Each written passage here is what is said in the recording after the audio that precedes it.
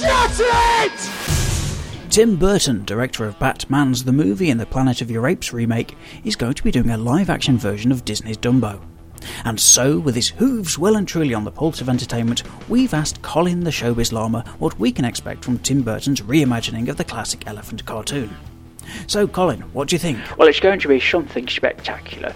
Perhaps with plenty of playful flirtation with the gothic and, of course, your standard Danny Elfman soundtrack. What about casting? Burton definitely has his favourites. Michael Keaton, for example, appeared in Batman's and Beetlejuice in the titular role for both. Do you see him carrying on and maybe playing Dumbo himself? I'm sure. There's always room for Michael Keaton. He's a lovely fellow and a smashing actor.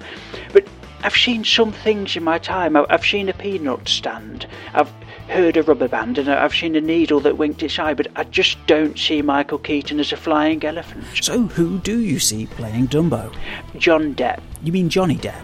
That's the chap, but to his friends is always John, or at a stretch Depot, but I think Depot's a bit Sunday League football. Fine if you're shouting, on me head Depot, or man on Depot, but no, you wouldn't say something like, would you like another biscuit Depot, or the little room's up the stairs and third door on the right Depot. It just doesn't sound right, and that's why I always call him John. If Mr. Depp is to play Dumbo, will it be a motion capture effect like Andy Serkis playing Gollum or King Kong or Ian Dury?